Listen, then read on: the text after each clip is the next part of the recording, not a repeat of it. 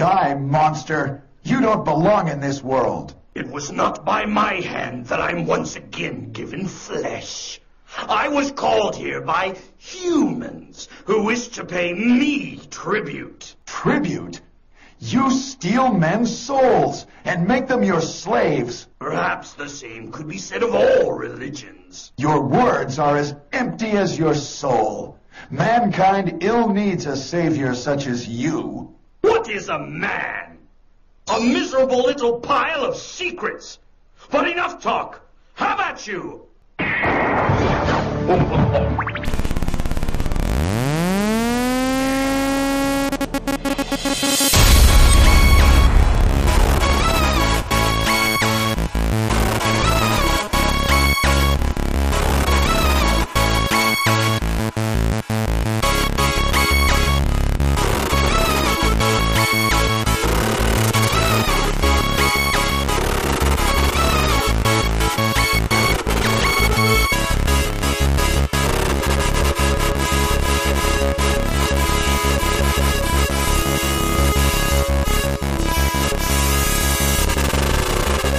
Hello and welcome to Abnormal Mapping. I'm your host, Matthew Marco. With me is co-host Jackson Tyler. Hello, hello, hello. And co-host Destiny Sturdivant. 37. You're fucking stepping on my bits. Jesus Christ. I can say it if I want. You gotta let the host. So, as you might expect from someone ruining the joke, we are at episode 37. 37? Which is significant only in that it is a lot of dicks. I'm 37? It's a large amount of dicks. Yep. If you don't know what that is, ask your parents, kids.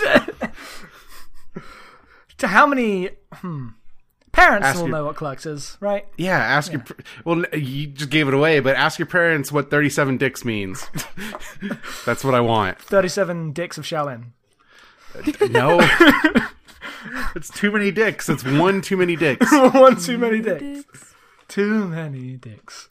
Too many dicks. So how's everybody doing on this fine Halloween Eve? I need more coffee. I'm okay. I went to a game shop. Well, okay, sure. I did that. Tell me about the experience of going to a game shop in 2015. Well, is it Game or is it a different shop? It is the shop called Game because Game Station got closed down. Well, at first it got bought out by Game and then they shut all of them. There are two game shops that matters in the UK. There's Game, and there's CEX, and they are as different as possibly could be. Isn't CEX like a CD and DVD place too? Not CDs, but yes, DVDs. Like it's just okay. basically all your discs, trade them in, and you can get them for cheap. CDs are discs. Yeah. In fact, it is the D in discs in CD. It does not stand for dick. I thought it stood for death. 37 compact dicks. I mean, they would be easier to deal with. Than Anyway. CDs? Yeah, probably. I can think of... Anyway. Better storage. Yeah. So, game shops are weird. There's not very many games in them anymore, which is fine. It's just got those toys. Like Toys to Life toys or like actual just Life toys? And also, like, here's a 30-pound figure of Assassin's Creed man, the impetuous brother. I think it was. Or was the incorrigible brother? I don't know. The something brother. One of the brothers from the new Assassin's Creed.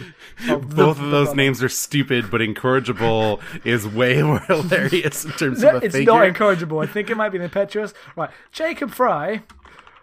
No one's Googled this. I think it might be impetuous. Yeah, it's the Okay. impetuous brother. And that's £30 if you want an ugly ass. What is the descriptor of the sister? It wasn't there. Great. It was just Jacob Fry, the impetuous brother. Why would you go to Jacob Fry?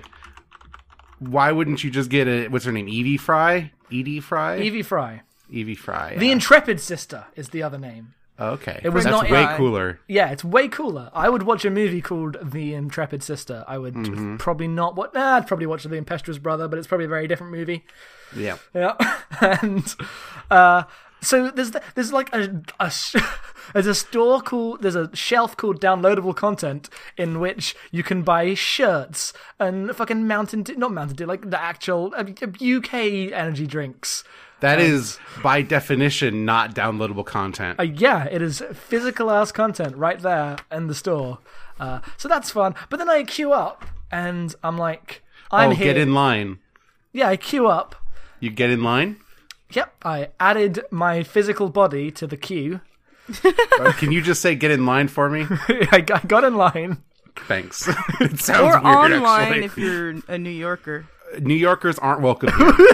You got online. No, getting online means that I Googled something. It doesn't mean that I got in a line. That's I hate- not how they say it in the East Coast. You get on the line. Yeah, East that's Coast wrong. is the worst coast. That's so wrong. Like, I'm glad that we have some common ground here to agree, because you don't anyway. I'm And annoyed no with coast is the best coast. It's true, but so you stand in line, you get there, and I'm like, hello, I'd like my code for the Pokemon, please, because I need to send it to someone in Australia. And that happened. That was fun. Did you actually tell them that? No, I just said, Okay. Can I have What? can I have a Pokemon? How do the codes work? You just get it on a receipt, and then you So type. that's really weird to me, because it used to be that you'd have to go, Yes. and then there was like a Wi-Fi station there that was provided by Nintendo that you connected to. That was how it used to be done in the past as well here, like everywhere, but they changed the codes because it just, today when I was there, just girl goes up to the counter, says, can I have 2 Hooper codes please? They print them out, she leaves. Like, done, 5 seconds.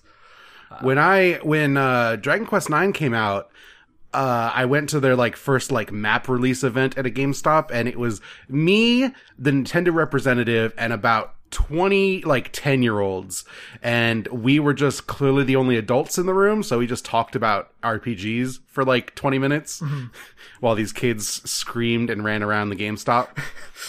Nice.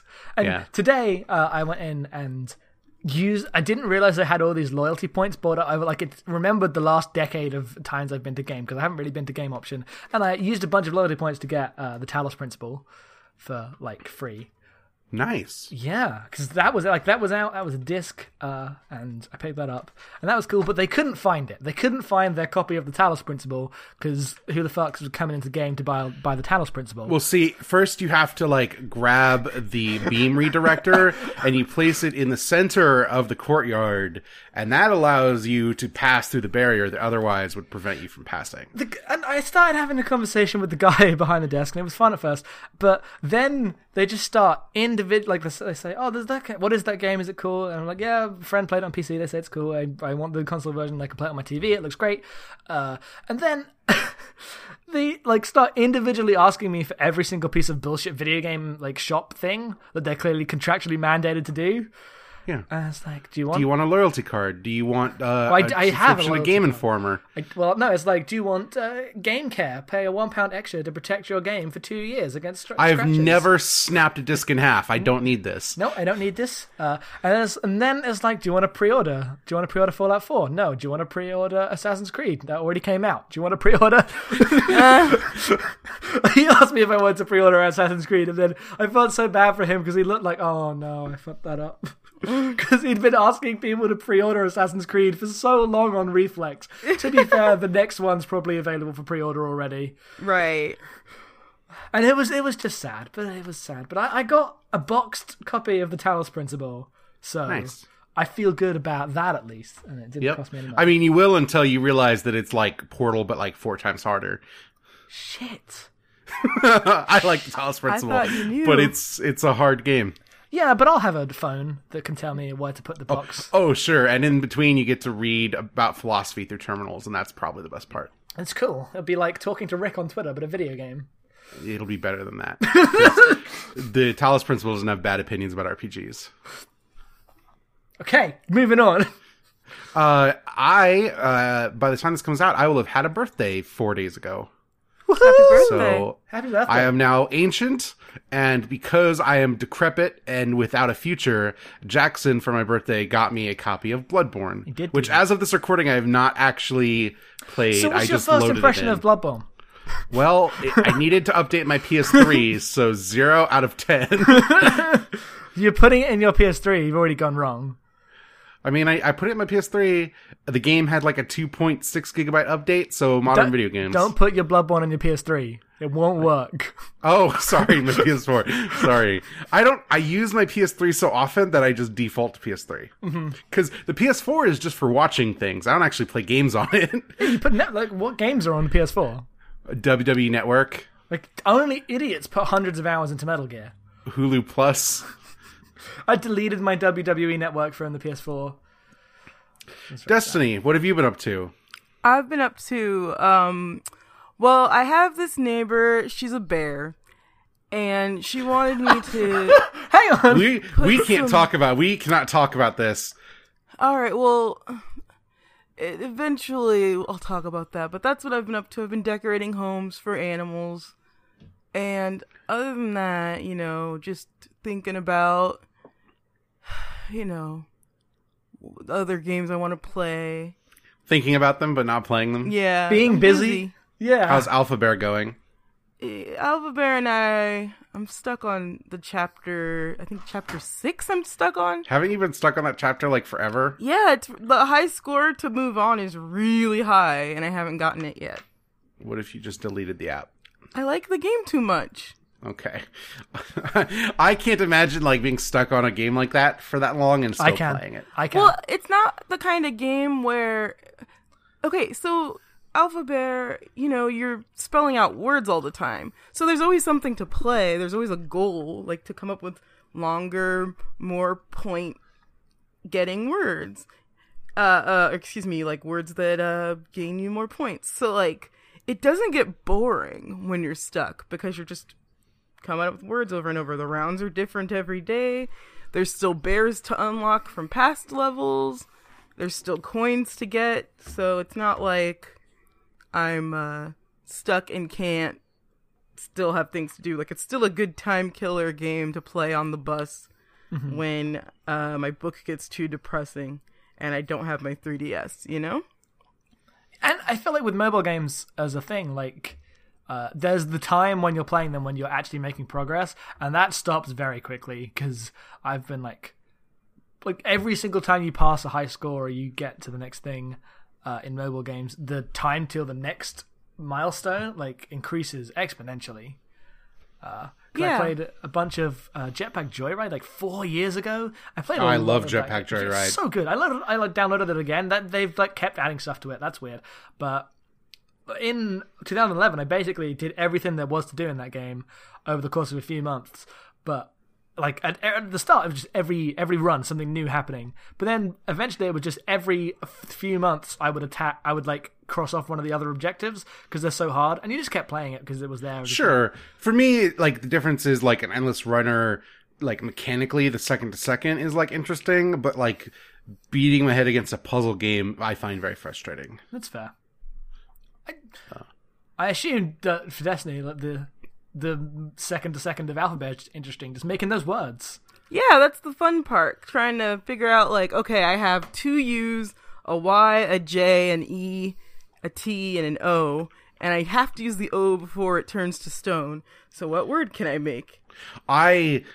So my problem, like, fundamentally is the idea that I could just let words turn to stone is unconscionable. This is where me and Alphabet parted ways, because it was like just anxiety injection. Yeah, That's really funny I had that to me. same response. Because to me, like, you're gonna have to let some go. You can't use No, if every I was word. good enough, I no! could save them all. I will save That's every literally word. The words cannot turn impossible stone. It's literally impossible, though. There's some words, there's just some letters you won't be able to use. 'Cause No No stones. No stones. It would work if they were all S's, because then you could pluralize every word. But, like, Alt F4, delete local content, no If the stones. option is learn to let go or just throw my phone into a river. Yeah. But that's cool. So I guess that's where we're at. We're not really doing what we've been playing as much because we have an idea for those. I guess you'll see soon. Yep, hopefully. Hopefully. We have cool ideas. And so yeah, let's wrap this bullshit up and let's move on to segment 2.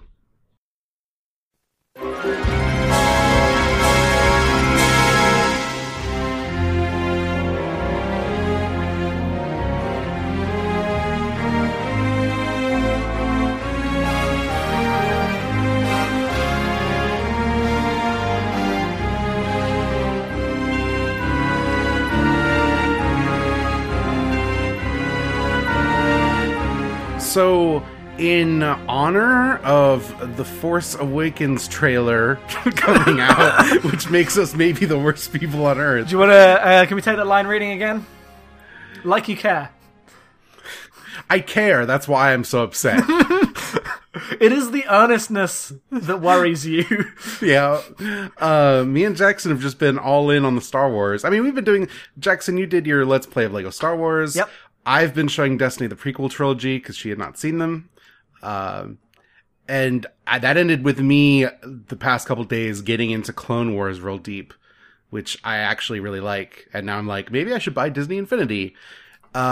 Which brought us to this topic because the only Star Wars game, 2 games, I guess, are coming out this fall are Star Wars Battlefront and Disney Infinity 3.0, which is only marginally a Star Wars game. Mm-hmm. And that's really weird. For reference, we assume in going into this conversation that you have, will listen to the Errant Signal about Peak Star Wars. We'll link it in the show notes, but absolutely watch that. Yeah, that's the jumping off point for this whole thing. Because me and Jackson, even though, like, in many ways our frame of reference is, like, generationally different, I think we both exist in a world where Star Wars was totally just games for us. Yeah. Like, more than, like, first and foremost. Mm-hmm. Different games because of that gap, but still just games. Yeah, like, for me, I guess the game I played a lot of Star Wars with was, like, Jedi Knight 2. I played a bunch of X-Wing Alliance. So I played Shadows of the Empire before I had seen Star Wars. Of course. So. Dash Rendar. Yeah. Yeah. Mr. Star Wars, Dash Rendar. Yeah, Mr. Star Wars. That hot transmedia property, Star Wars, Shadows of the Empire. Mr. Star Wars. No. No. So yeah, growing up with Star Wars everywhere, like, we both played the racing games. We played different ones, right? No, I played the PC version of Star Wars Episode 1 Racer. Okay, yeah, and mine, okay. And then a lot of the N64 version, because Project 64 was big. Mm-hmm. So everyone was just pirating Nintendo 64 games in 2005. I just owned that game when it was new and played a ton of it. Yeah, no, the N64 games, like, I have a nostalgia there because everyone played Project 64. Okay, that's interesting. Yeah, for me it was that. It was like the first Rogue Squadron for 64, and Rogue Squadron 2 is still one of my favorite games, which is a GameCube launch title. You have to one day play that with the textures. I will try my best. It would be nice. Yeah. Yeah. But yeah, so for me, Star Wars was always a thing that, like, if I wanted more Star Wars, especially with, like, video games, it was there. And I like, it's weird because before this year I would have told you I'm not a Star Wars fan, but I guess that's not true anymore. You slowly realizing that you, like, going from, I don't really care but I enjoy it, to, oh no, I am all in, has been profound to watch. Yeah, it's upsetting. But, look, in the absence of Star Trek, I need to take it or I can get it. And that's the healthy response, because my response is to be grumpy about other things, and that's not good either. I mean, what am I going to do? Watch Doctor Who? No, I'm just going to watch Star Wars. Everything I like is sad. Everything is dead. I got into Metal Gear this year. What the fuck am I doing? But, so it was always like, maybe I could just sit down and, like, swing a lightsaber in that episode 1 tie-in game. Like, I played that game. I rented it. It's trash. It's for so the PS1. bad. Yeah, but, like, it totally fills the need of, hey, I like Star Wars, let's play some Star Wars. You existing in a world before Lego Star Wars is tragic. I got Lego Star Wars when it came out. No, I got the Lego Star Wars 2 when it came out. I didn't get Lego Star Wars 1. Yeah. But, yeah, so Lego Star Wars is just, like, the most, like, low-key, let's just explore the Star Wars universe through this, like, very simple game mechanic thing. And it's, like, not groundbreaking, but it's super pleasant. And so when it came to, oh, I'm back into Star Wars, shit, the only Star Wars video game is basically just a total conversion of Battlefield. I got really sad. Yep. Yeah. It's a real bummer. Yep. Because I think Battlefront looks terrible. So, you've played the original Battlefronts, right? I have. So what's the difference? Because I don't know. Well, the big difference is that the stuff I played a lot of in 2 was the space stuff, and they got rid of the space stuff. But the difference is like the way in which shooter design has like grown in the last decade has like changed it from something more abstract to something very more focused on like a shooter being this realistic thing and just immersive experience. Because in Star Wars Battlefront, like third person mode was the bigger thing. It was way more. It just felt more Star Wars-y. I don't know why that's a thing when like it's clear they have taken painstaking effort to making the new Battlefront look like Star Wars, but it was just more abstracted, slightly smaller, slightly less violent, slightly more just ridiculous kid time. I don't know what the big because I was like grumping about the new Battlefront on Twitter, and then people were like, "Well, do you hate the old Battlefronts?" And I'm like, "No," and I don't know why. I think part of it is because that was in a world where there was also a bunch of other Star Wars games existing. Even though Battlefront was definitely one of the later Star Wars games, it was still in the time where Star Wars games were coming out left, right, and center, and that was like. Yeah, that was just what that was. It was just a cool little thing that was like a ripoff of Battlefield, but didn't feel exactly like it. It was way more content to be a video game. Like, it wasn't about like spot-on shooting. The aim reticles were way bigger. It was way more about just being ridiculous units. Like, I spent a lot of time being different droids. You would be a droidica, that was cool, because you're like, hey, they're cool things. Yeah, it wasn't as anywhere near as like sad as I feel the new Battlefront is, because the new Battlefront is more explicitly this is a Battlefield game. Mm-hmm. For me, it's not even like the genre so much as like the age group it's targeting. Because when I think about Star Wars, especially in like a modern context, I think of Star Wars as like primarily for kids, and it should be for kids first. Well, that's what Battlefront, the original one, was. It was mostly for kids. It was about, hey, you can be guys, you can get in ridiculous vehicles. It was way more lighthearted. Mm-hmm. And the second one had this ridiculous story that was really dark and whatever, but that had like a tongue in its cheek about itself. Mm-hmm. But for me, it's like when I think I guess the problem, the disconnect is when I think about what kids are playing, like the actual answer is they're not playing video games on a console. Mm-hmm. So maybe it's fine that the only kids one is Disney Infinity, because like there's like Tiny Death Star and Angry Birds Star Wars and all of the like weird like reskins of mobile games that are Star Wars themed, and I guess that's probably what kids are playing, right? Yeah, the truth is that like video games are not. When you're a kid, you don't go get a video game console and then just play the things out on it. The world has changed. War has changed. You're playing games on your mom's tablet. You're playing games on your phone. Mm-hmm. I guess that's fine. I guess it's a sign that I am old, that I think that's really sad. It's sad. It can be sad. I don't think it's sad because they usually bad. Move to consoles or PC, don't they? I don't know if that's true. Nah. I'm just going off kids in my family. Oh, okay. But I mean, if they move on to PC, like, what are the games that kids like to play now? It's like survival sims. Like, there's no Star Wars version of that even. Like, there's no Star Wars Minecraft. There probably will be. But I think like in that peak Star Wars video, the core point is that even within the time where there was a bunch of Star Wars games coming out, like there was a shift around the early 2000s to like, this is Star Wars, but this game, rather than let's see how we can do this in games. The implication of that video is that that's like it makes those like once that happened, the games are like not interesting anymore, and I don't think that's necessarily I true. disagree with that.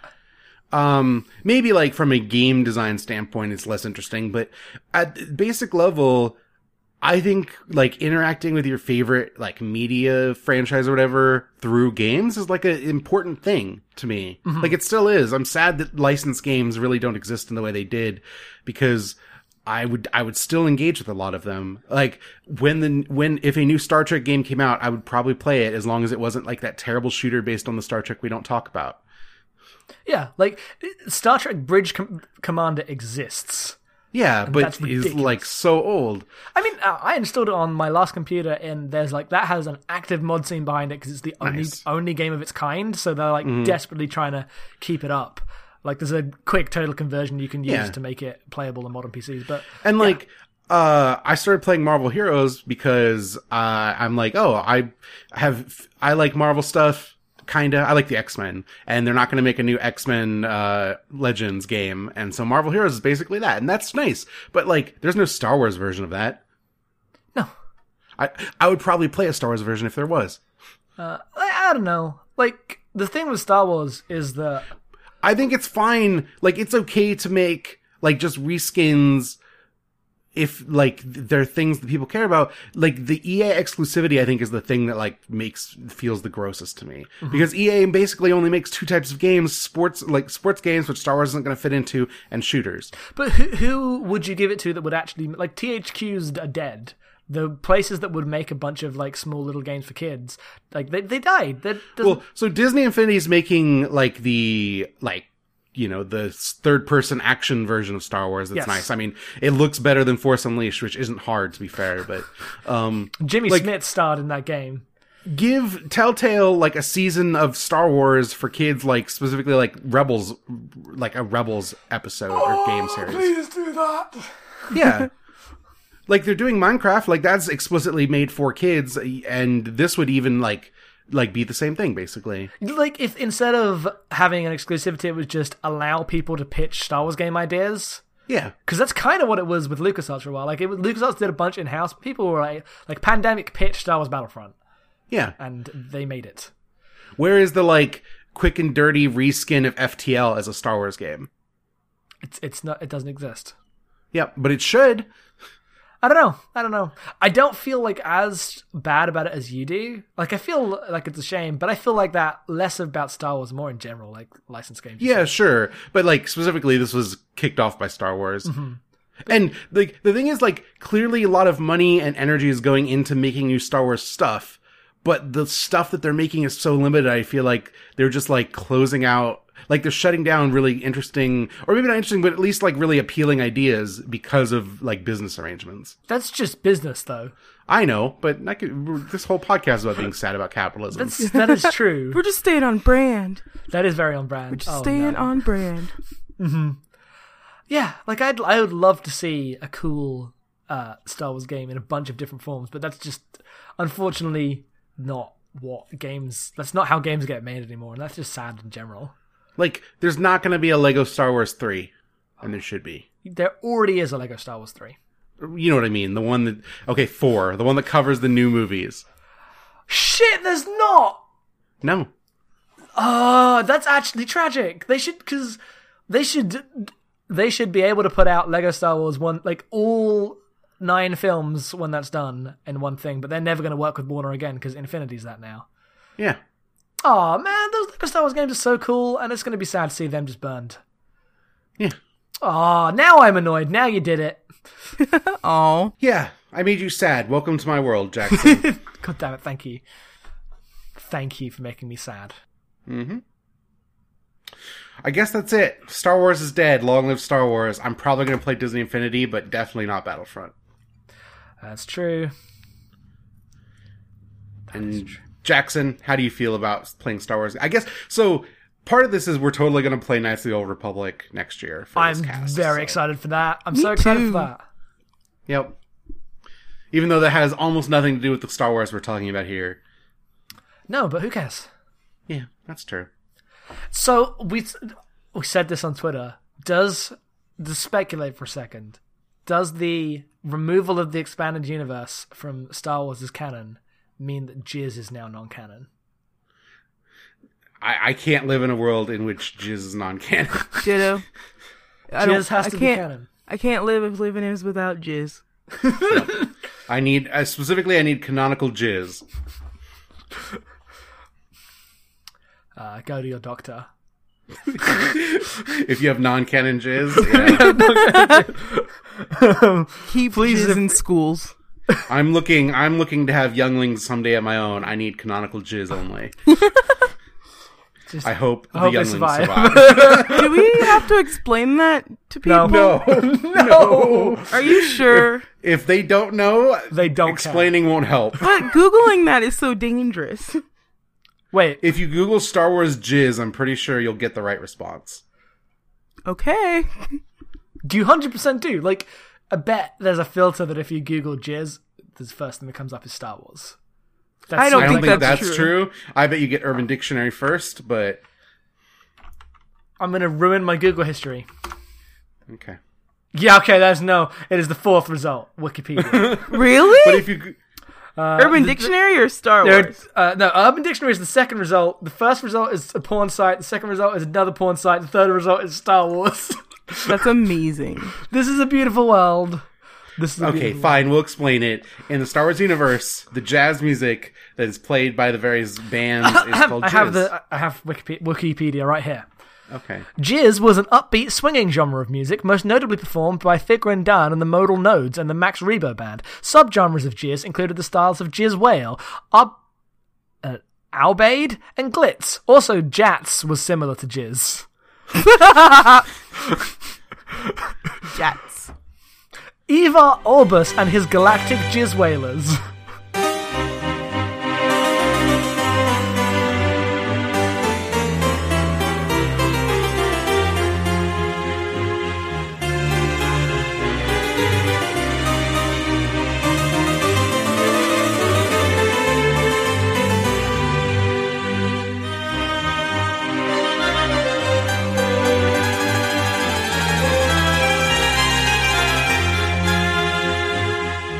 So our game club this month is the game that I've been wanting to do ever since we started this. To me, the greatest video game ever made. Which is a ridiculous claim that is not true, but Castlevania Symphony of the Night. Shut up, Jackson. I'm trying to introduce the goddamn game. We are playing Castlevania Symphony of the Night, which is a PlayStation game. Published by Konami. They're a pachinko company. Used to make video games. This came out in 1997. It is the 10th Castlevania game. Would you call it the Citizen Kane of video games? So, Castlevania Symphony of the Night is a game in which you play as Alucard, the half-human son of Dracula, who finds himself sent into his father's home to clear it out of ruffians and ne'er-do-wells. And he's not so much sent in as runs and slides compelled by his guilt and good sense to go liberate Dracula's castle from evil. Mm-hmm. It's like, wake up in the morning, like, gotta liberate Dracula's castle from evil. And this is the beginning of the Vania part of Metroidvania games, in that it is a contiguous world with a gridded world map and save points and like Metroid accoutrement, but also an RPG sheen in which you can level up and equip items and weapons and cast spells, stuff that is not in Metroid and never was and never will be. So I kind of just want you guys to talk about your experience with this, because I'll butt in later, but I find it really hard to talk about this game in like a coherent human fashion without just melting down into fanboy glee. Like a vampire. Yes. Like a vampire melts into fanboy glee. About blood. Yes.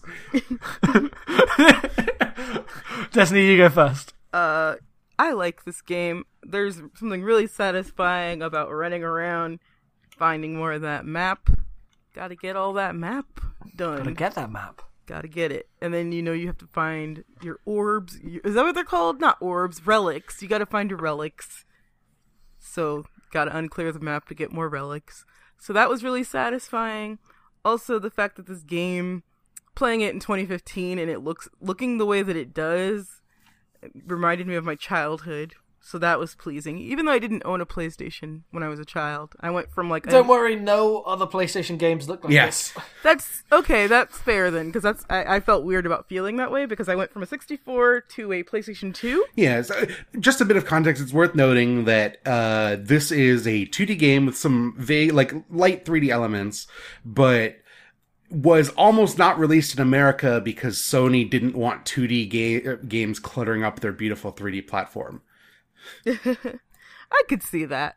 But yeah, no, I'm glad that it was released the way it was released. The other thing about it is that it is balls hard, super difficult, but since you know that you can level up and go, like, okay, let's say, oh, these enemies are too hard and I can't get up to this platform. It's like you go somewhere else, you level up, you find a thing that helps you double jump, and then it's like, oh, I can go back to that one place. So there's a lot of like backtracking. I guess that's the whole Vania that's the Metroid part. Yeah, or the Metroid part. Yeah. Okay, sorry. Yeah, so since I've never played Metroid, I guess this is my like that's my note on that. And also it's got the goofiest voice acting. There's a charm to just the way it looks and how like the word sellable is spelled salable, and the voice acting is super wooden, and the English is really baroque, and it's fun. I like this game. Yeah, it's a cool thing. I've not played Metroid, but I've played a bunch of like the Metroidvania things that have existed after it. So this has the effect in that I haven't played Ocarina, but you call it the Ocarina of Time effect.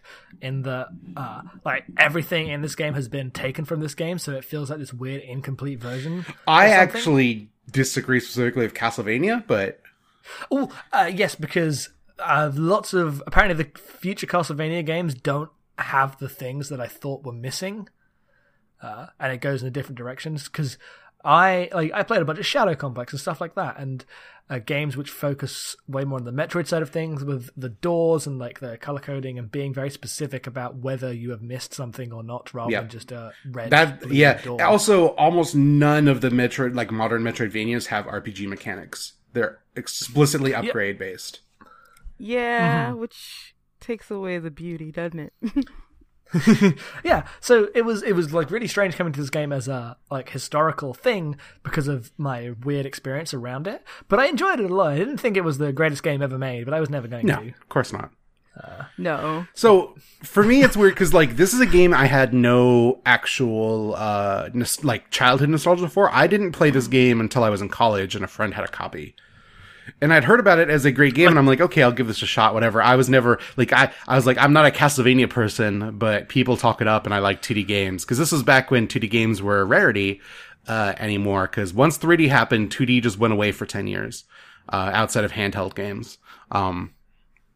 But, so for me, the thing that I like, so, it's worth saying, like, I knew Castlevania because I had, like, played Castlevania 1. I don't think I ever owned it, but I, like, rented it. And Castlevania 1 through 4, and probably past those, but I haven't really touched those, are action platformers, specifically, like, there's worlds and levels, and you go from left to right, and you kill everything, and you fight bosses, and you just go through a stage. And they're, and you whip, and it's really hard, and, like, really specific about how you play it. They're, like, really methodical plotting games, and that's part of their appeal. But when you get to Symphony of the Night, and Alucard's, like, streaking through the forest, and just has like the shadows behind him, and then you get into this castle, and it's like you kill everything in one hit, and it's just giant werewolves bursting into flame as you mow through everything, and then become depowered and suddenly like have to punch a skeleton to death to get a sword.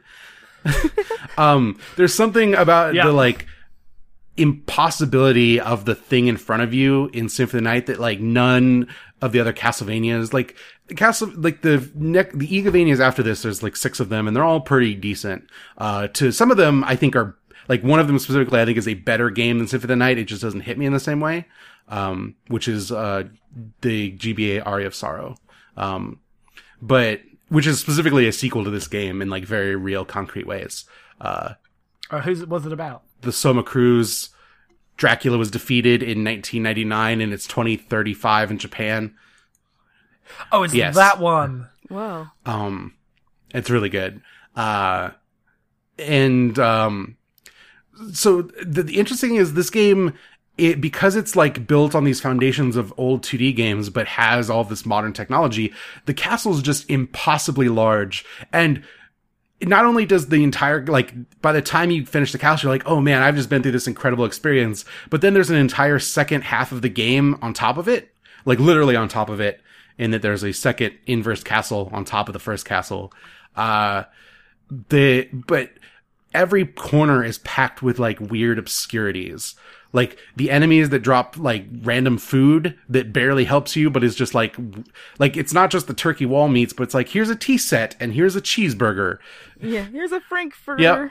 Or just in case. Or that there's like literally dozens of weapons, and some of them do really strange things that like the game doesn't actually surface for you. Like there's weapons that allow you to do like teleport attacks if you just do like a Shoryuken move with them. So you'll just What? like some of the swords, if you do like a Shoryuken, you'll just teleport to the behind the enemy and like backstab them. Oh, I've done that. I don't understand how that happened. I must have had something equipped, but that's weird. Yeah. Or the magical spells that the game never asks you to use, but you can collect them, and they're basically like the Dracula skills from when you fight Dracula, like the 3 fireballs and stuff like that. Or like the more obscure sub-weapons, like the cross that causes like the huge like beam of light, and the damaging crosses, which is like a really rare sub-weapon. And it's all of these little things. It's like the confessional that you can like sit in and just like ghosts appear. And you get stabbed for no reason, and you can't fight back. Yeah. Because if you try to fight them back, you stand Look, up. have you ever tried to fight back when you got stabbed? Or I couldn't. Like, if I stood up, it disappeared. Or like the weird, like the headless skeletons, they're like kicking their own head around just as like a sprite effect. Or when you kill the witches, they turn into cats to flee away from you. Like, just the little touches. There's just so many tiny storytelling bits of absurdity. Like, there's a guy drinking in like a room with a fountain that's like an enemy. He's just sitting there, like boozing it up. It's just like sprites in the background that indicate that that's what he's been doing. Just waiting for someone to show up to fight. To me, this is like the pinnacle of what a really expensive 2D game could be, like a sprite game, in that you tell so many stories just through this, like shoving the game full of every sprite imaginable and putting them in these interesting combinations. Yeah, it's like a peep into a future that never existed of what if you combine the detail of the detail and just fidelity of a large thing created by a massive team. I guess by that standard, it's a large team. With like really authored direction of like sense of like, there's a reason that Iga is a name in all this stuff. You combine it like that with that, and also with like 2D sprites and this aesthetic. So the combination of all these things, like, this game shouldn't exist. And it's like, and all of the future ones were small side games on handhelds, and I'm sure they were great, but they would never like be this like extravagant or lavish again. Yeah, I mean, like, they're visually very similar because those platforms end up having similar power by the end, but it just feels different when it's like you're on a TV and you just have like these incredible vistas of like the polygon clouds like rocketing away in the distance. Like, there's just a constant storm both on the ground and the sky when you're in the castle and can see into like the space beyond. Or like your save icon is a polygonal coffin that surrounds itself around you and then explodes outward every single time. It's great. Like, it's, and like the save icon just like what that implies about how your character exists. Yeah. It's so good. Because, like, not only is Alucard, like, a vampire, and there's, like, powers around it, like, some of the spells you get, if you attack enemies, you, like, regain health because he's, like, draining blood from them. Specifically, like, he gets the Dracula powers if you want them. It's implied that he, like, knows death, and he knows the librarian who's your shopkeeper, so he used to, like, live in this castle and be part of it.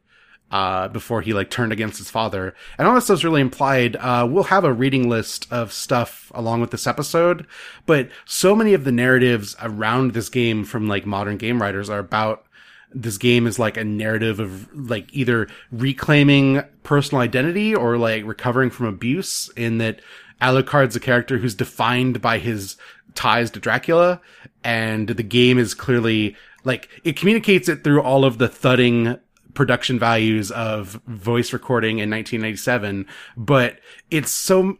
What is a man? And it's great. Like, that stuff's awesome. It's iconic for a reason.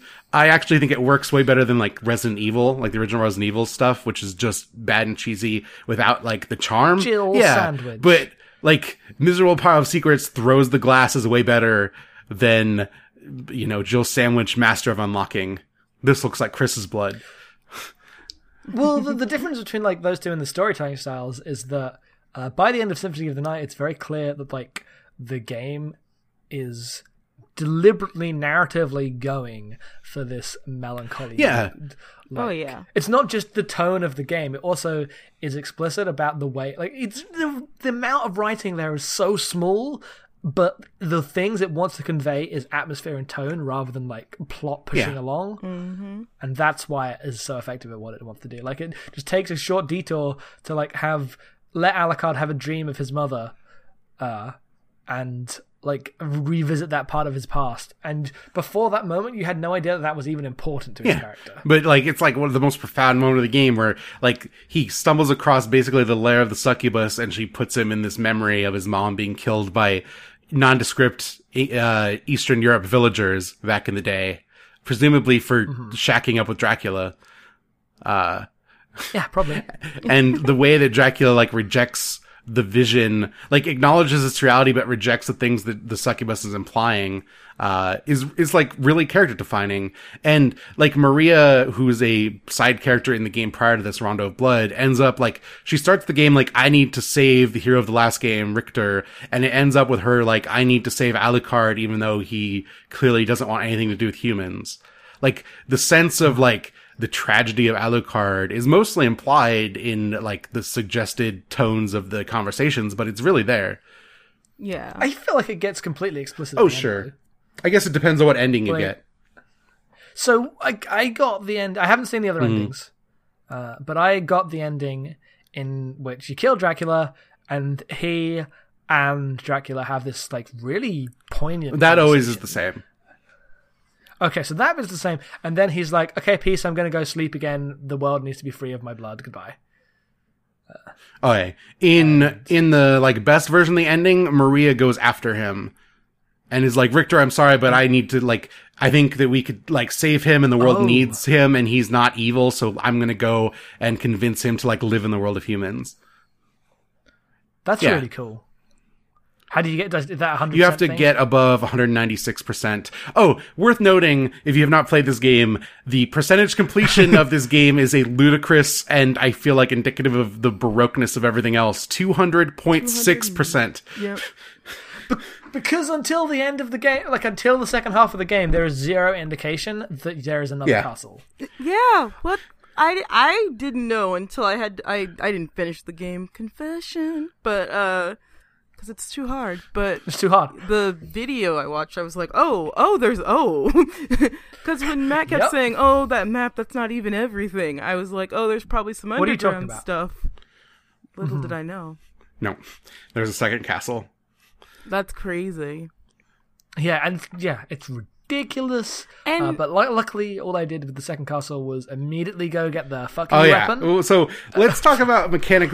Destiny, finish your thought, and then we'll move on to mechanics. I was going to say that I can see why people replay this game years and years and years later, because there's no way you get to everything in you gameplays. can, but it's interesting because like, there's so much that you can just choose to make your character build about. Like, if you pick a different type of weapon, like, if you decide I'm going to use magic primarily, or I'm going to use, like, fists or knuckles most of the time, like, it incredibly changes how you play the game. I played with the Holy Rod in the shield. The Holy Rod's really good, so, yep. So Jackson, mechanically... I told you the secret to if you need to get rid of bosses really fast, which is the shield rod and the Alucard shield once you get it in the second castle, used in conjunction to basically create a win the game button in which your shield will just do like basically infinite amounts of damage over time as you heal yourself while using it. That's amazing.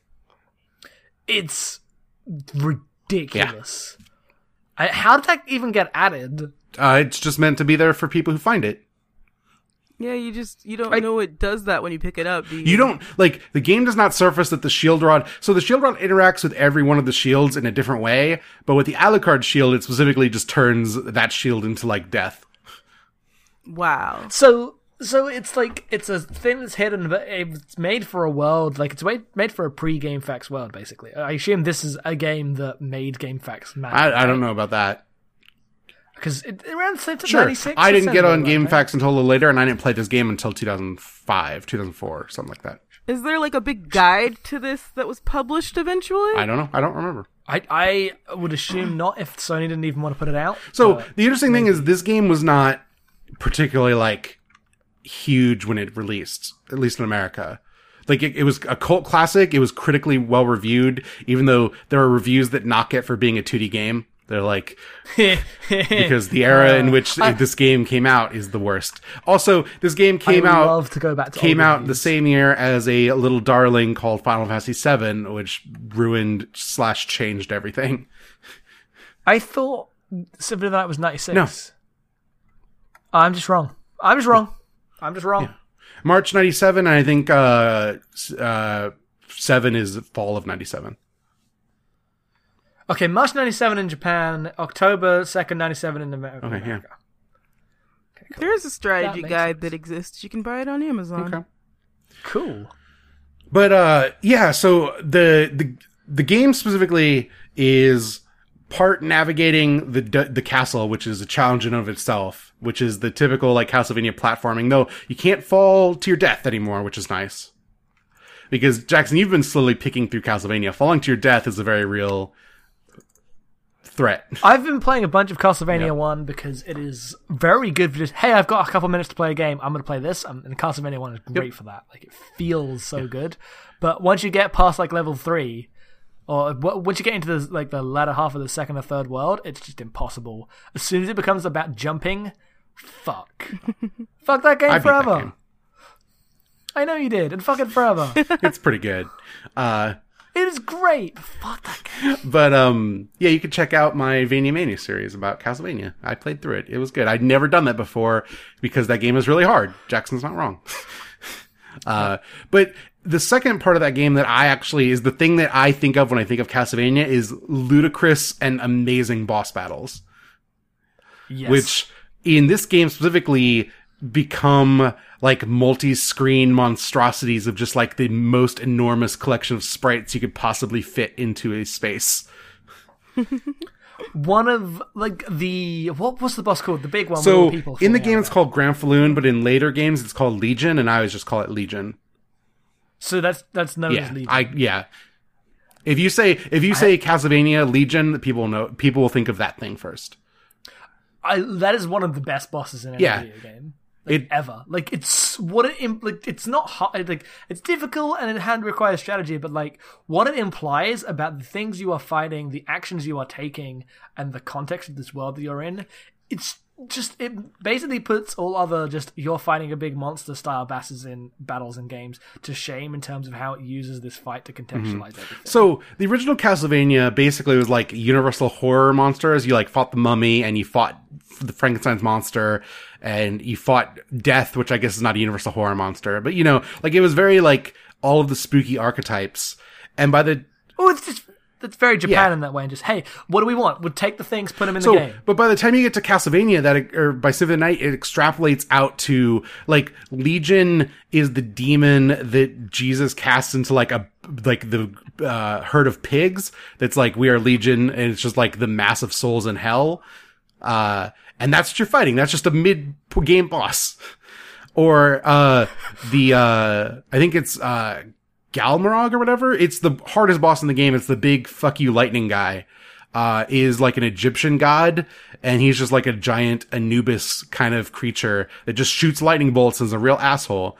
And all of those like weird, obscure bosses, I think like lend the game like a sense of otherworldliness that like isn't really captured by anything outside of maybe like Shin Megami Tensei, in the way that it just allows all of the things that are like evil and kind of spooky to inhabit the same space. Like, did you fight Beelzebub in your game, Jackson?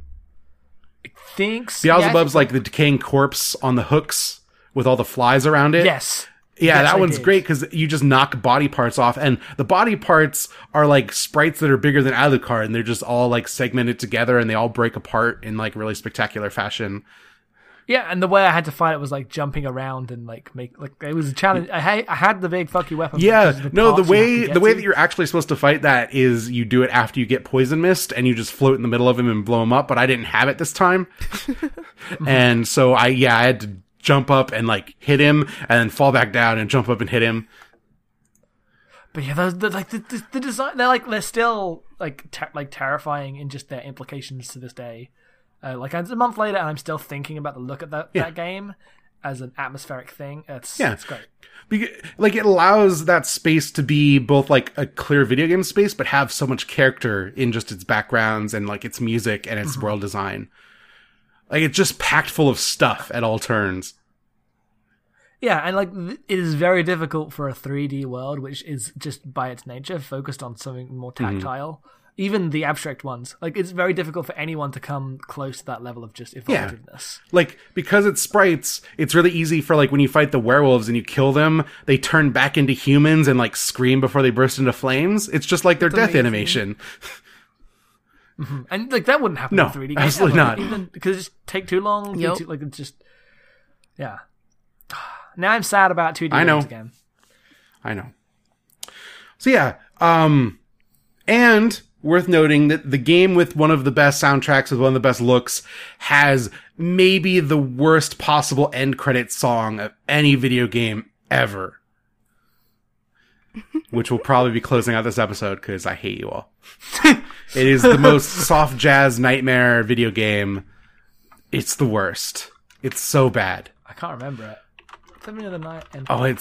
It's worse than the one in Metal Gear Solid, and that's saying a lot. Really? I like the one in Metal Gear No, Solid. it's terrible. Oh right, yeah, just soft jazz. Yeah, no, it's immediately. just soft jazz. Ugh. I actually don't hate this. I think this is fine. Not only do I hate it, it's totally incongruous with everything else that game has going on musically. No, yes, but as an ending, it's fine. Like that game ends with the sun. Yeah, rising. I know, but that doesn't mean that all of your cool rock music has to turn into awful soft jazz. That's not how music works. What a horrible night to have a jazz. Yep. What a horrible night to have a juice. Any last thoughts about Castlevania? I have the old Castlevania reviews loaded up on my. You want to give me some choice quotes? From the time. For those Trappist monks among us who have managed to miss out on the last 10 years of video gaming, Castlevania and its sequels are traditional 2D side-scrolling platform arcade adventures that have always followed the same basic premise. That is 97. Yep. This is... Yeah.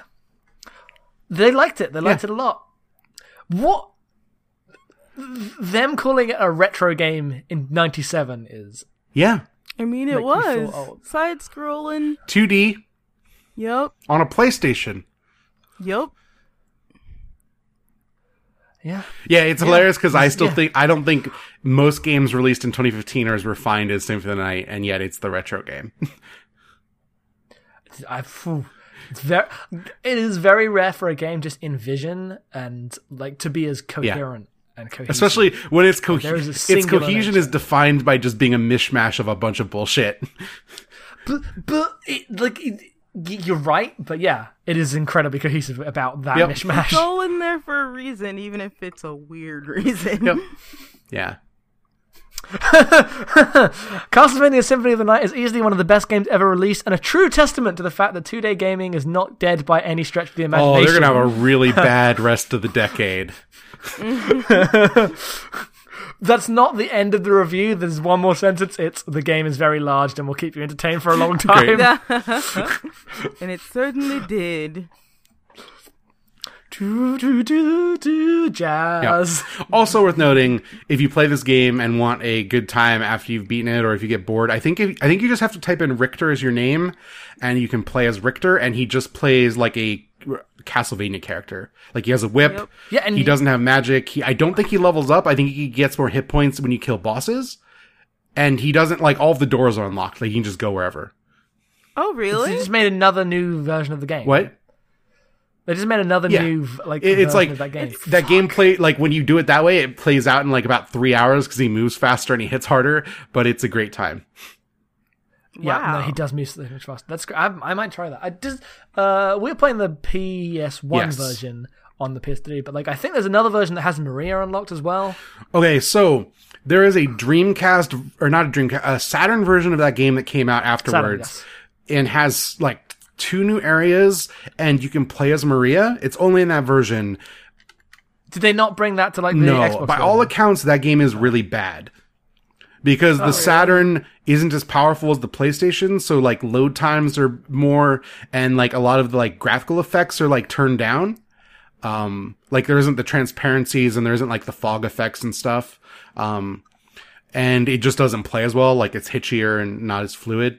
I've never played it. It's like an obscure like curiosity that it exists at all, because like nobody cares about Saturn, at least in this country.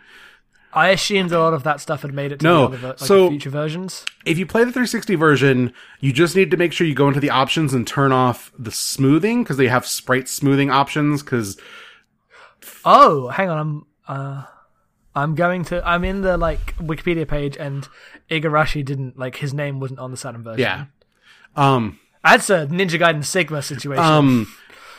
otherwise the 360 version's fine, outside of the fact that the D-pad on that controller's garbage. But if you're okay with that, I got all the achievement points in that game. There's only 200 of them because it's an Xbox Live Arcade game. They had to increase the size of Xbox Live Arcade to get that game onto it, and they did that. Remember back in the day when 50 megabytes Yep. was like, can't be larger than that. It's got a border around it. It plays exactly the same. Like, it's a good version of the game. If you have a PS3 or a Vita or whatever, a PS1, play the PS1 version. That's the one you want. I think you can unlock the game in the PSP version of Castlevania Chronicles Bloodlines. There's a PSP Castlevania game that's like a 3D remake of Rondo of Blood, and you can unlock Symphony of the Night in that game also. Cool. Those are the ways you can play that game. That's cool. But you should totally play this game. It is cool. Yeah, like, feel free to look up all of the weird curiosities of that game, because there's a lot of stuff that's just like so obscure, like it's meant to just be stumbled upon, as a matter of course. Yeah. And there's enough of that stuff that you will stumble upon like a few, by like any player will always stumble upon a couple of them. So yeah, it's cool. All right. Hey guys, Castlevania, good game. It's so good. Please play It's a it. good game. What a horrible night for a curse.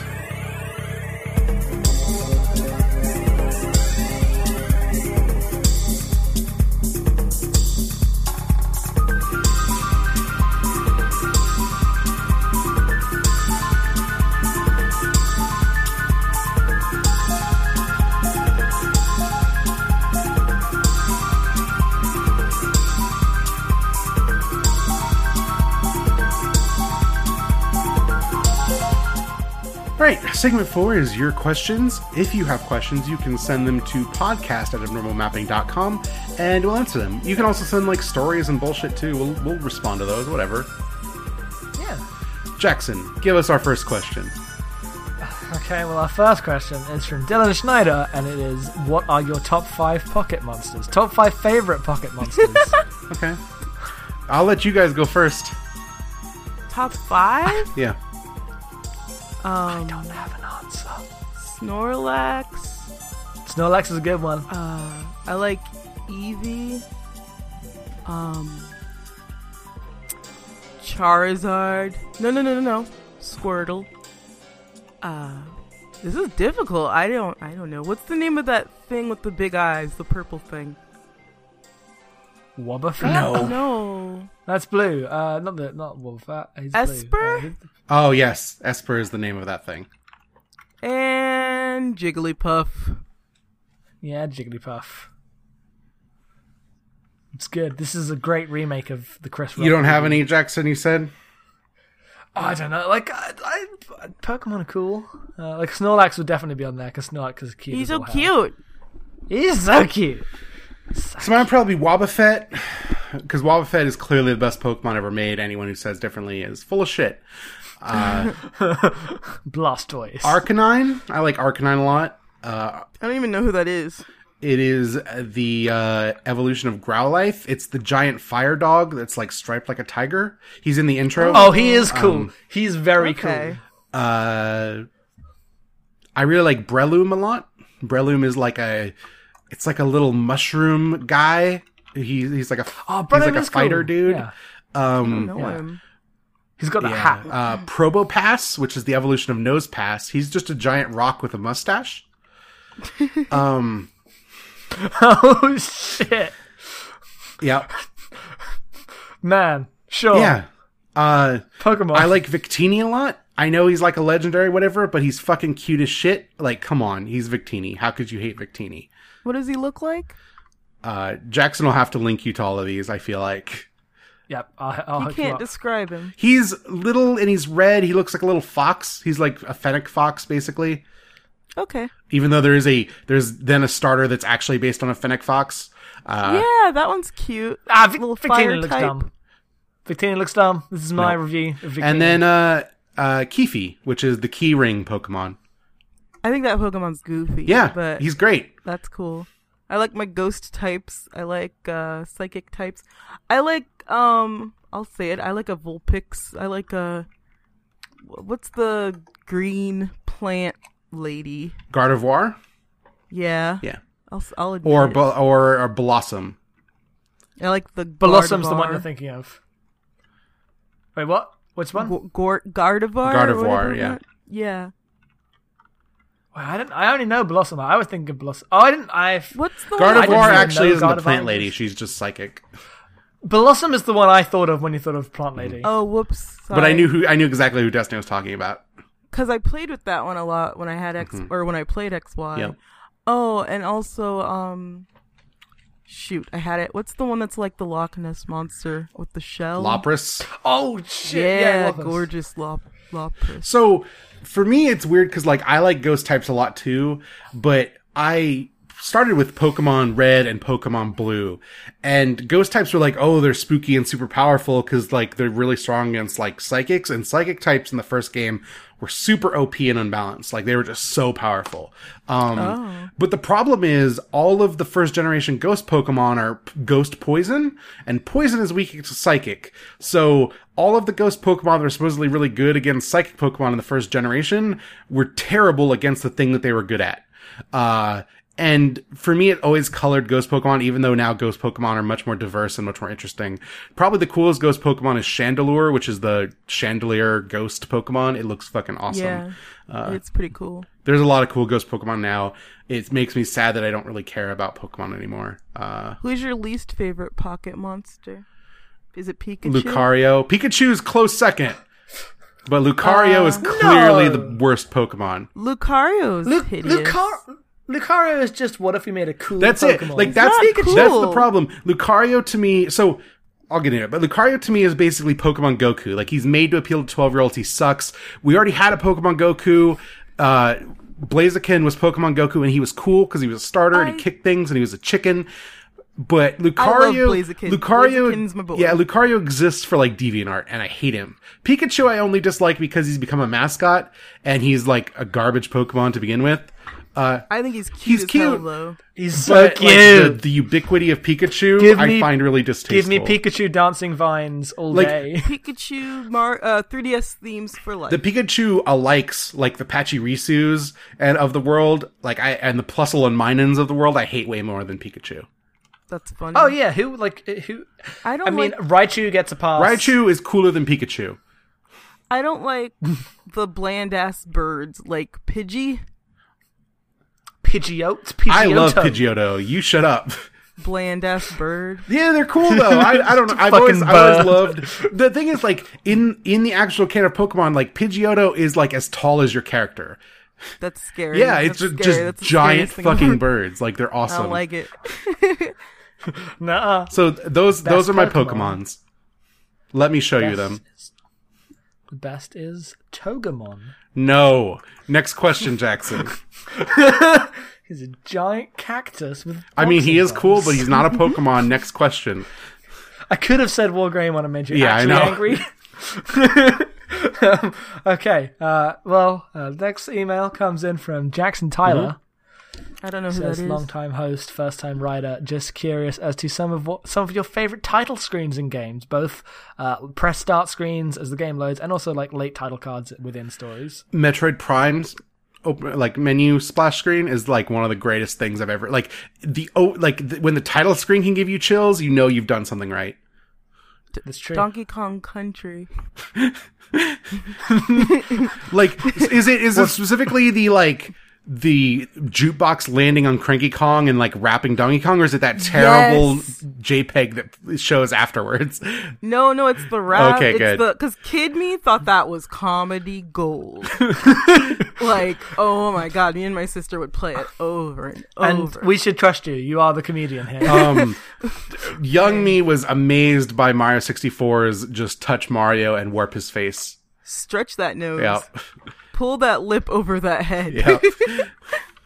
Oh, I had Mystical Ninja featuring Gomon, which I've I never remember played being that. Really goofy. It's got this really great Japanese song, and then there's one little English bit where he's like, "Fighting now," and it's delightful. It's the most anime thing. A title screen I really liked. I didn't get all the way through the game because whatever, but I really like the title screen of Catherine. Yeah, it's good. It has a great title screen. The inclusion of like certification requirements in games in the modern era has kind of ruined title screens in a lot of ways. Yep. But yeah, it's a shame. I'm trying to think of like other good ones, like other notable ones. Like I really like Mass Effects. The first one's like minimalism in how. Sure, but it's done. just Here's a title space screen though, right? Yeah, but it doesn't mean I don't Okay, like that's it. fair. It does well within those constraints. But for the most part, something comes up, it says press start. You can press start. There's a big menu. Donkey feel Kong like that might be going 94. All the Donkey Kongs. Essentially. But I like the Persona ones. Like Atlas comes Those, out. yeah, Oh, yeah. those are just like Persona beautiful 4 is menus. good. Like that's just Yeah. UI design Yeah. more than anything. But the problem is like that's what a good title screen is. It's just great UI. Oh yeah, the Persona 3 and 4, those are gorgeous. Sure, but like just because of cert requirements, like the idea of doing something more abstract with a title screen just doesn't Yeah. really. Man, Metroid Prime is so good. Like just thinking about it makes me very excited that that's a real thing that exists. I'm trying to think of other ones. The cert requirement on title screens must be going away. I would now, hope right? so. Like that, because like Metal Gear Solid 5 doesn't like it barely has one. Like when you load it up, it just goes into Yeah. the game, which is annoying because it has a really like interesting opening and there's no way to ever see it again. Because it doesn't. They just took out the new game option completely. Streets of But- Rage. What's the Streets of Rage title Isn't screen? it like they have to explain what's going on? Oh, sure, but that's just like Right. pre-title like story stuff. Doesn't that count though? No, I don't know. It's before you push start, isn't it? Sure, but it's not like the titles like to me the title screen is like displays the name of the game and allows you to select new game options, stuff like that. Oh, okay. I loaded up the Streets of Rage title screen. It's pretty good. It's just 3 like people ready Yep. to fight with a city in the background, but it's really like it's it nice looks and like evocative. a cheesy action. If movie you or want a good something. time, Streets of Rage, Street Rage 2 are on 3DS in beautiful 3D conversions. They're great. Play them. They're all those Sega games 3D wise are great. Love that Halo. Love when it goes ah. Like the great thing is that Metroid Prime is clearly riffing on Halo in its title screen, but it does it so much better. Pretty good. The Halo title screen. The problem is it's almost there, so I guess Retro Prime just takes it to the point of not being. Yeah, have you the seen worst. Metroid Prime's opening one? I have started a new game on a GameCube. Yeah, with Metroid because Prime. Metroid Prime's is like it's like the interior of a Metroid, and it's just like this like bizarre science background, and then it's the Metroid theme, but it's like vocal, but also like really electronic and distorted. It just sounds really ominous, and it just really hits at what that game is good at doing to the Metroid universe really well. I've seen the opening of Super Metroid, which isn't the title screen; it's like the Yeah. credits. And I didn't realize that game opened. Yeah, like it's it does. amazing. It's like that's so good. That's like more of a just tonal cinematic like centering of a game than most games today. Like we're just the panning, the font, the Metroid 3. It's pretty. Like I didn't realize they called it Metroid 3 in Yeah. the game. And I feel like that's a better title. Like it's a really good title in the like it's because it's evoking Alien so much. It just gets immediately across the idea that this thing is like continuing to happen, and the number gives the events of the game significance because of how that genre works with its franchises. It's super cool. It's my thoughts. So we have another question. One more question from RJ Davnell. Rick says, what do you make of the extended universe / canon of Star Wars?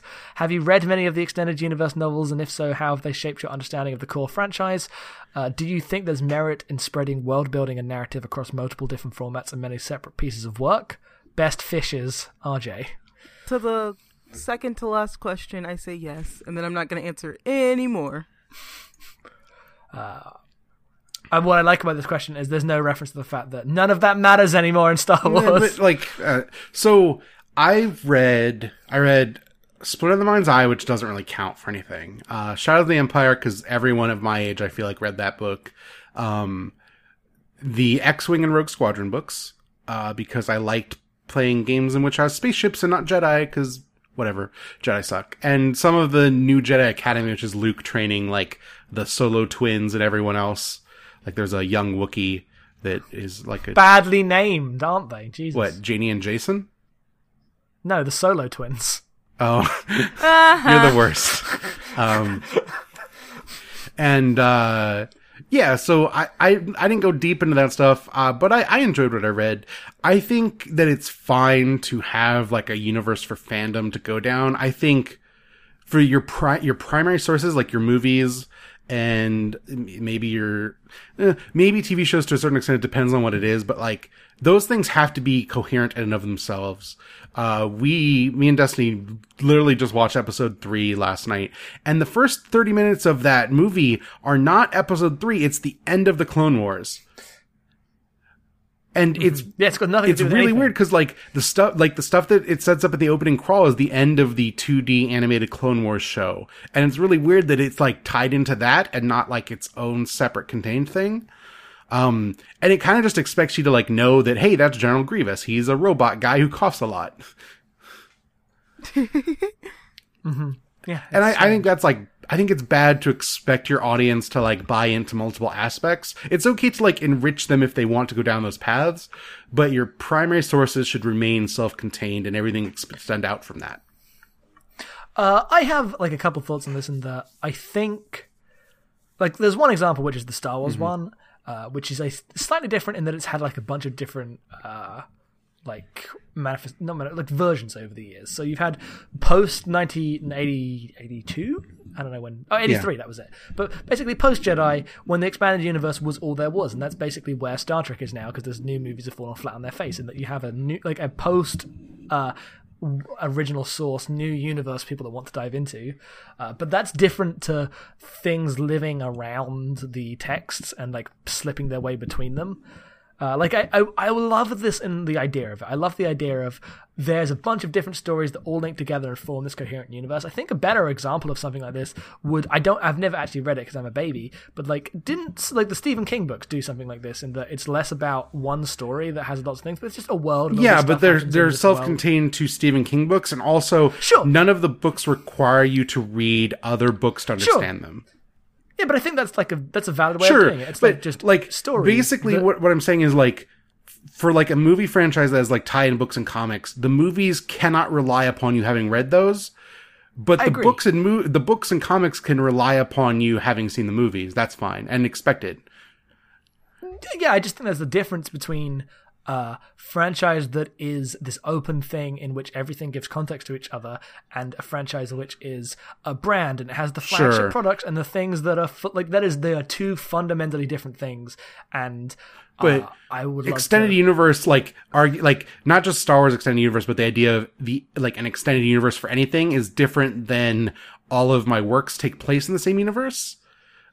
Sure, like, I was bringing that up as an example and didn't really know, but like, I know that there's stuff like that in which a lot of work or different works go on for a long time and thus, like, build this natural, like, tapestry of stuff. And there are 1,000 Assassin's Creed book style of things. Which is bad. But, like, even the natural side, like, Marvel was like, hey, all of our heroes are just going to cross over, but now you have a universe in which no one, like, unless you're super into it and read a wiki, no one knows what's going on. Like, it becomes impenetrable. And even there are, like, movies that are meant to be the mass market version of quickly becoming that too. I have no idea what's going on in this stuff. Not one at all. I think an interesting one of this is Halo, in games at least, because for the first few games, they're like ignoring the stuff that got written around it, and they're only now trying to like fold in an entire decades of expanded universe stuff that only. Like, but it's interesting because it feels like they're folding it in, but not like requiring you to know it. No, but like for me, it's like, fuck, Kelly's in this game. Shit, Fred's there. I gotta get in on this because I'm a baby. You got Master Chief and Fred, John, Kelly, Fred, and Sam. the Arbiter, Kelly. Kelly is is Kelly a sniper or is Fred the sniper? I think Fred's the sniper. Kelly's really fast. That's her deal. Sam is Master Chief's best friend. Guess what he is? A hobbit. The correct answer was he is the sad, poignant death in the middle of the first book. Was that it for our questions? Yeah, that's it for the questions. Right. Like I said, if you have questions, podcast@normalmapping.com. I guess we're going to wrap this up. Next month, we are playing B-Swing. I think that's how you pronounce it. If they don't explain the etymology of B-Swing, is it B-Swing or is it B-Swing? Yeah, I've just always said B-Swing. I don't know why. But it's by Jack King Spooner. It's on Steam, or I think you can get it on like Humble or itch.io or something. I don't know. It's like $5. I remember that game specifically having like a call out, hey, buy this game on itch.io, because that's where the artist is not the most well off, and that's the way to support them. So, and you get a Steam key that way. So buy the game on itch.io. And we'll be doing that one. If you want to rate and review us, you can do that on iTunes. Please do. We need all of your ratings, 5 stars only. Like I said, if you don't like us, give us 5 stars anyway, and then write us an email and tell us what we could improve, because we'll listen. And then we'll be better. I mean, we might not listen to you if you're not like nice or if your ideas are bad, but just have constructive criticism. Yeah, that's all we ask. Yeah. Other than that, where can we find Destiny? At BridgeBuzzNow on Twitter and on BadlandGirls.com. And where can we find Jackson? At HeadfullsOff on Twitter and HeadfullsOff.com. Also on the podcast Trashback Ratio and Goof Zone, which is at goof.zone.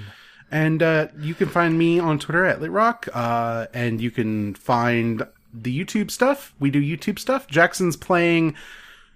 What? Have you decided what you're going to be playing?